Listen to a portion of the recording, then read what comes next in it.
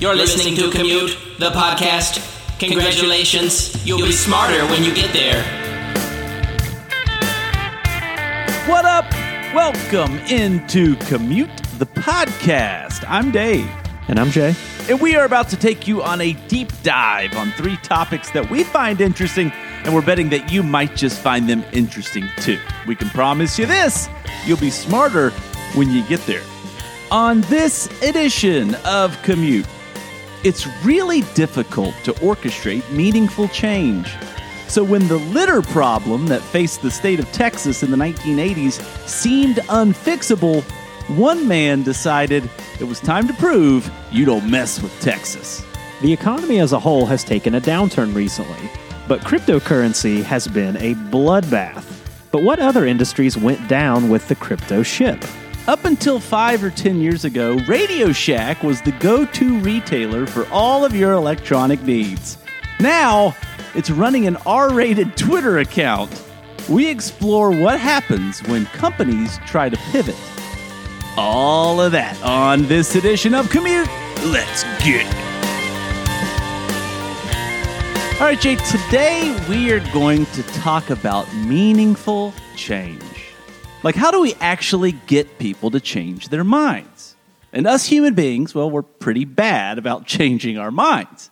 Whether we know it or not, we are born with a strong desire to hold on to pre-existing beliefs or convictions. We often form what social scientists call a cognitive bias about something.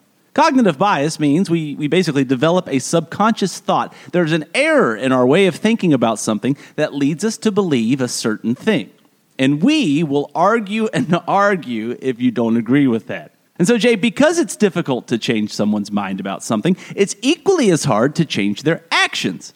So, Jay, what's an example in your life, maybe an example of something that you thought you knew, but you had your mind changed about? Yeah, I've definitely gotten better about changing my mind as I've gotten older, which I think, a lot of people do. But I think the thing that accelerated that the most was becoming a parent. When you're not a parent and you kind of see people interacting with their children and things like that, you do form a lot of judgments, intentionally or not intentionally. And then when you have it happen to you and you're in that world and you make decisions, you start to kind of look around and go, oh yeah, like I didn't really know anything about this and I judged it and now I'm doing that same thing. You're like, honey, did you see those parents? They gave their kid 2 packs of fruit snacks. I'm going to call CPS. Now I'm just like reaching in the back seat. I'm like, I'll give you 5 packs of fruit snacks if you leave me alone. 2 juice bottles, who cares? Yeah, parenthood is perfect. Well, Jay, in the 1980s, the state of Texas needed to figure out a way to change people's minds and ultimately change their behavior. Because, you see, Texas had an issue caused by a pattern of behavior that did not have an easy fix. Jay, Texas was trashy. Toward the end of the 1980s, the Texas Department of Transportation had a royal mess on its hands. Literally. The State Department was spending roughly $20 million annually on trash pickup. And that cost figure was headed in the wrong direction, increasing by about 17% year after year. Texas is a massive state, and the trash piles were equally as massive, with litter seemingly collecting everywhere along the roadways connecting major Texas cities to more rural areas. Desperate, the Transportation Department decided that it needed to do something drastic to reverse this trashy trend. And so it put out a call for marketing pitches, something to somehow get through to the litter bugs trashing the beautiful Texas roadways. A few weeks away from the advertising pitch deadline, a guy named Tim McClure from the Austin, Texas-based ad agency GSD&M, they had nothing. No clever ideas, no brilliant videos, nothing. One morning, though, while out walking in his own neighborhood, McClure noticed the trash piles that had started to form along his roads. Thinking to himself that he was sick of this mess, a term that he had grown accustomed to hearing from his own mother, commenting on his messy bedroom as a child, it suddenly hit him that he and his team had been thinking about the approach to the campaign in the wrong way. For starters, no campaign like this was going to make Texans care about not littering. That much was already obvious. But while it couldn't do that, it could instead reinforce something that Texans already cared about: Texas.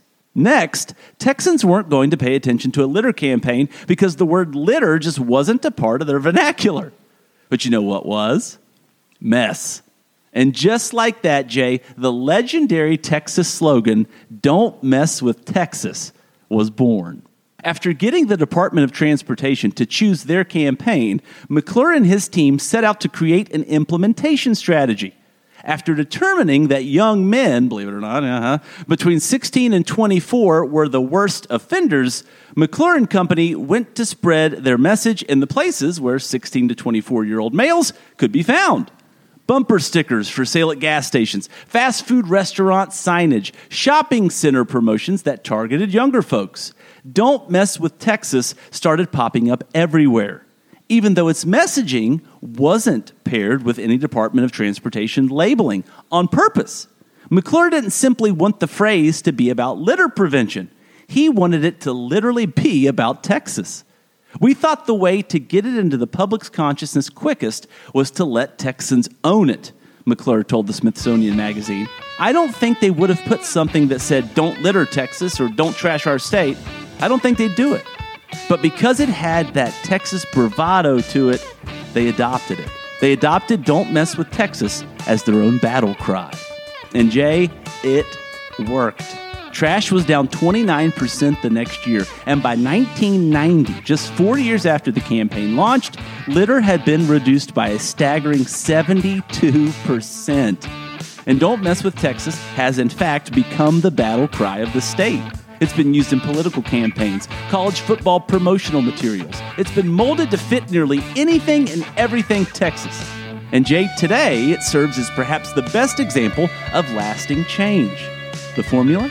Figure out a way to make the change a byproduct of people caring about, well, something they already care about. Well, yeah, now you've guaranteed that anytime I hear that, which I feel like I hear it all the time, I'll never be able to think about anything other than just garbage. You'll look around and say, "Is there something I can pick up?"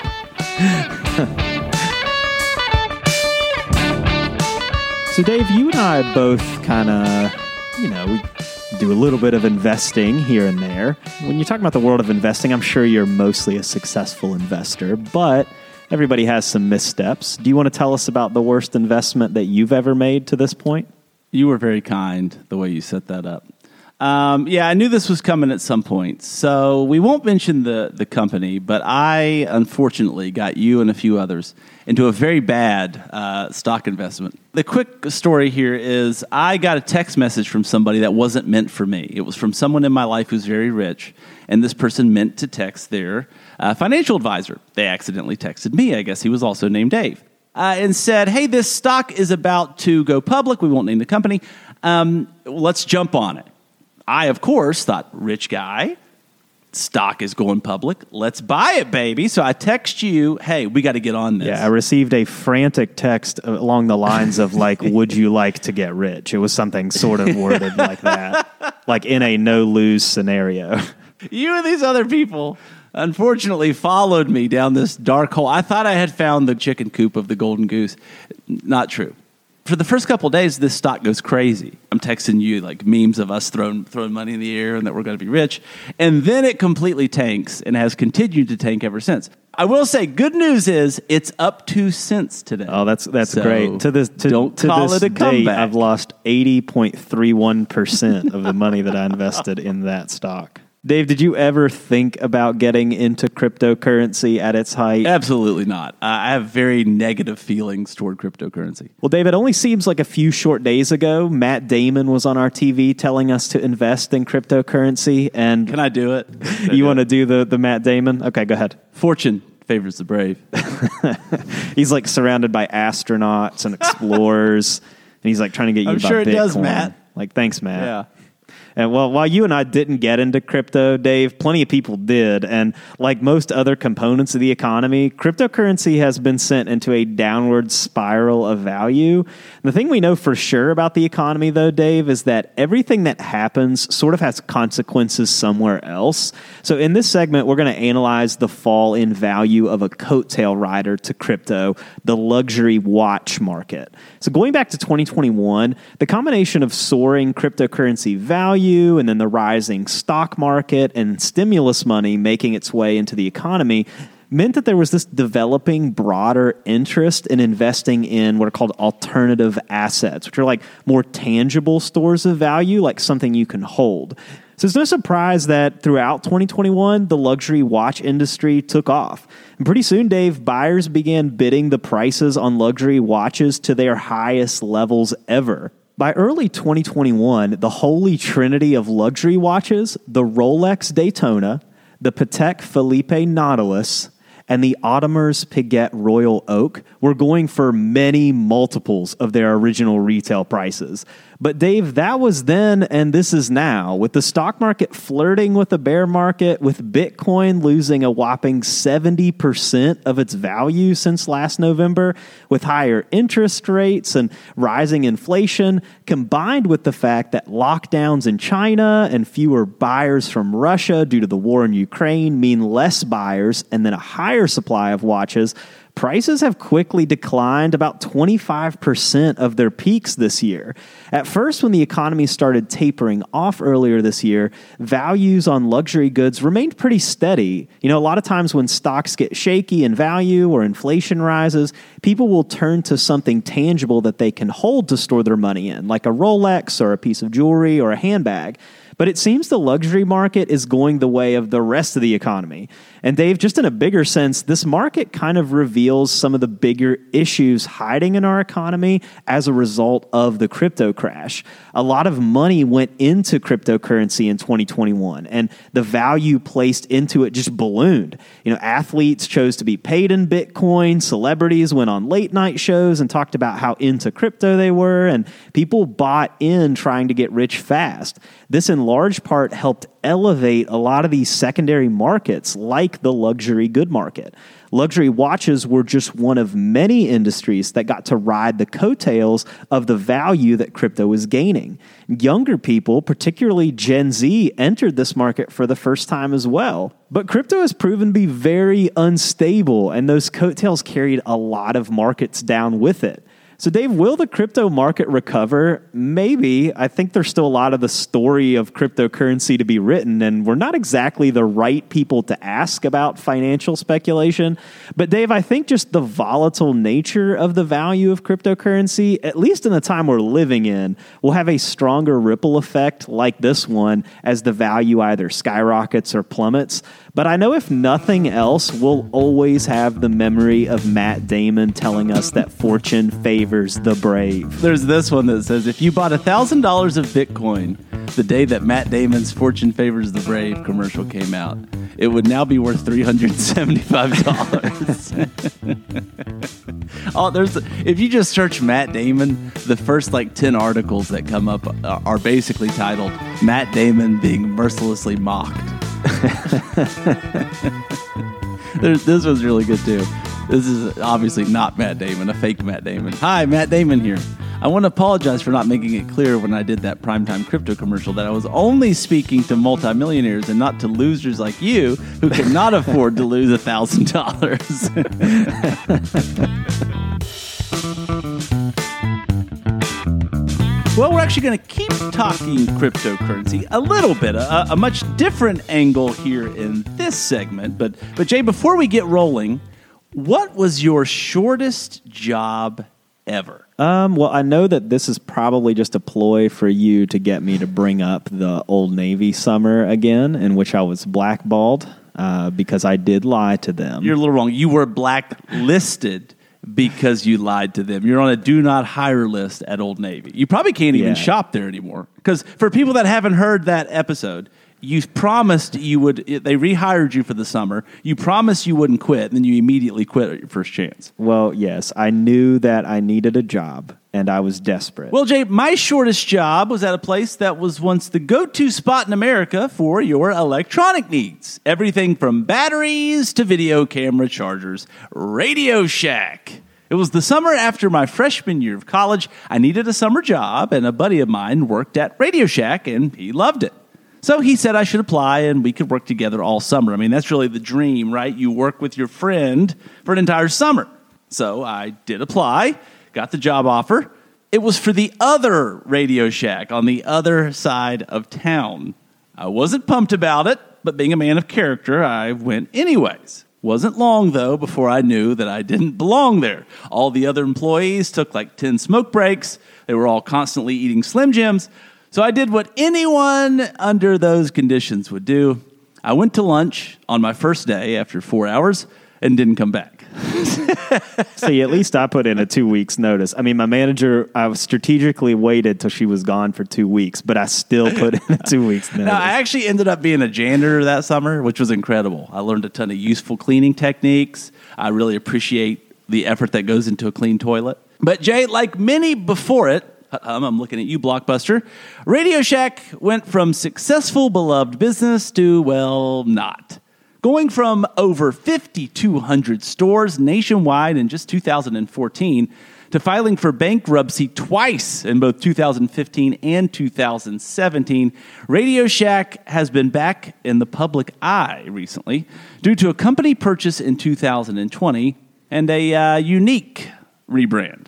You see, Jay, a few weeks ago, Radio Shack, a company that almost everyone thought was extinct, like I just said, it was filing for bankruptcy 2 times in 2 years, started trending again on Twitter after a stream of explicit comments and vulgar posts came from its main account. Was the Twitter account of traditionally conservative electronic brand Radio Shack hacked? Nope. It was changed to a platform by the new owner to sell cryptocurrency. Purchased by the company Retail E-Commerce Venture, a company that purchases bankrupt companies, hoping to bring them back to life in some new form, the new vulgar Twitter presence for Radio Shack was rolled out all in support of an attempt to pivot the company into a cryptocurrency company that sells its own crypto, Radio Shack Swap, which, if you are wondering, is currently more or less worthless. Jay, and here are a few of the less bad tweets that the Radio Shack account has sent out. Yeah, we're a family show. Yeah. I've seen that Twitter account. Feel free to go look for yourself, but I'm warning you. Now, this is me trying to find ones that are somewhat family friendly. I only found 3. That's how bad the tweets are on this account. Here's the first one. Taking the second half of an edible after feeling nothing from the first half is always a bad idea. This chocolate bar got me out here fighting for my life. Another one. Hey, at Miley Cyrus, you up? And our last one, once again, this is I could only find 3, and this one even has a drug reference. Sometimes I just feel like I should do more cocaine with Elon Musk. So, Jay, will this crazy pivot work? Well, so far, it's nothing more than some noise on the internet. But Radio Shack isn't the first and won't be the last retail brand to try a crypto pivot under new ownership. Some others. Kodak, remember them? Once the hugely successful camera and film company, Kodak has seen its profits nosedive due to, cameras being on our phones. In 2018, Kodak announced it would launch a cryptocurrency called Kodak Coin. Kodak Coin, ruthlessly mocked, just like Matt Damon, and never successful, it was quickly abandoned and it has been erased from Kodak's website. How about Long Island Iced Tea? Not the alcoholic drink, but instead a New York-based company that made actual iced tea. Never having nearly the success of its alcoholic cousin, the company decided in 2017 to change its name to Long Blockchain, even though it had yet to announce its plan for cryptocurrency. While the stock price for Long Island Iced Tea briefly rose, it soon took a dive that ended in legal trouble with the Exchange Commission alleging insider trading, where employees at the company took advantage of the name change by investing before the name change had actually been announced. But Jay, it's not always bad. We end with this one, especially when a company doesn't go full crypto, like in the case of AMC Theaters. In late 2020, the movie theater chain AMC was flirting with filing bankruptcy after the pandemic shut down the movie-going experience. Then, in an attempt to mess with and profit off of Wall Street, stock traders on the internet forum website Reddit made AMC one of several meme stocks, leading to the company selling more than $1 billion in shares. Enough cash flow, Jay, to allow AMC to ride the pandemic wave and come back out on the other end. Hey, and I was one of those. I invested $100 in AMC right as it started to boom. It quadrupled in value, and then I sold it. Yeah, baby. It was awesome. My investment was just balancing you out. Just in the time we've been on here, it's gone up another cent. The stock market's not even open. No. Yeah, I was looking at the wrong thing. Never mind. Still 2 cents. 2 cents today. And that's it. Thanks for listening. Don't forget to rate, subscribe, and review the show on Apple Podcasts, Spotify, or on your favorite podcast platform. We're on social. Check us out. We're on Facebook, Twitter, and Instagram. And you can always say what up at our website, commutethepodcast.com. Music for Commute is provided by my main man, Jason Sammons. For Jay Sisson, I'm Dave Traub. We'll see you next week. Fantastic work. All right. Good stuff.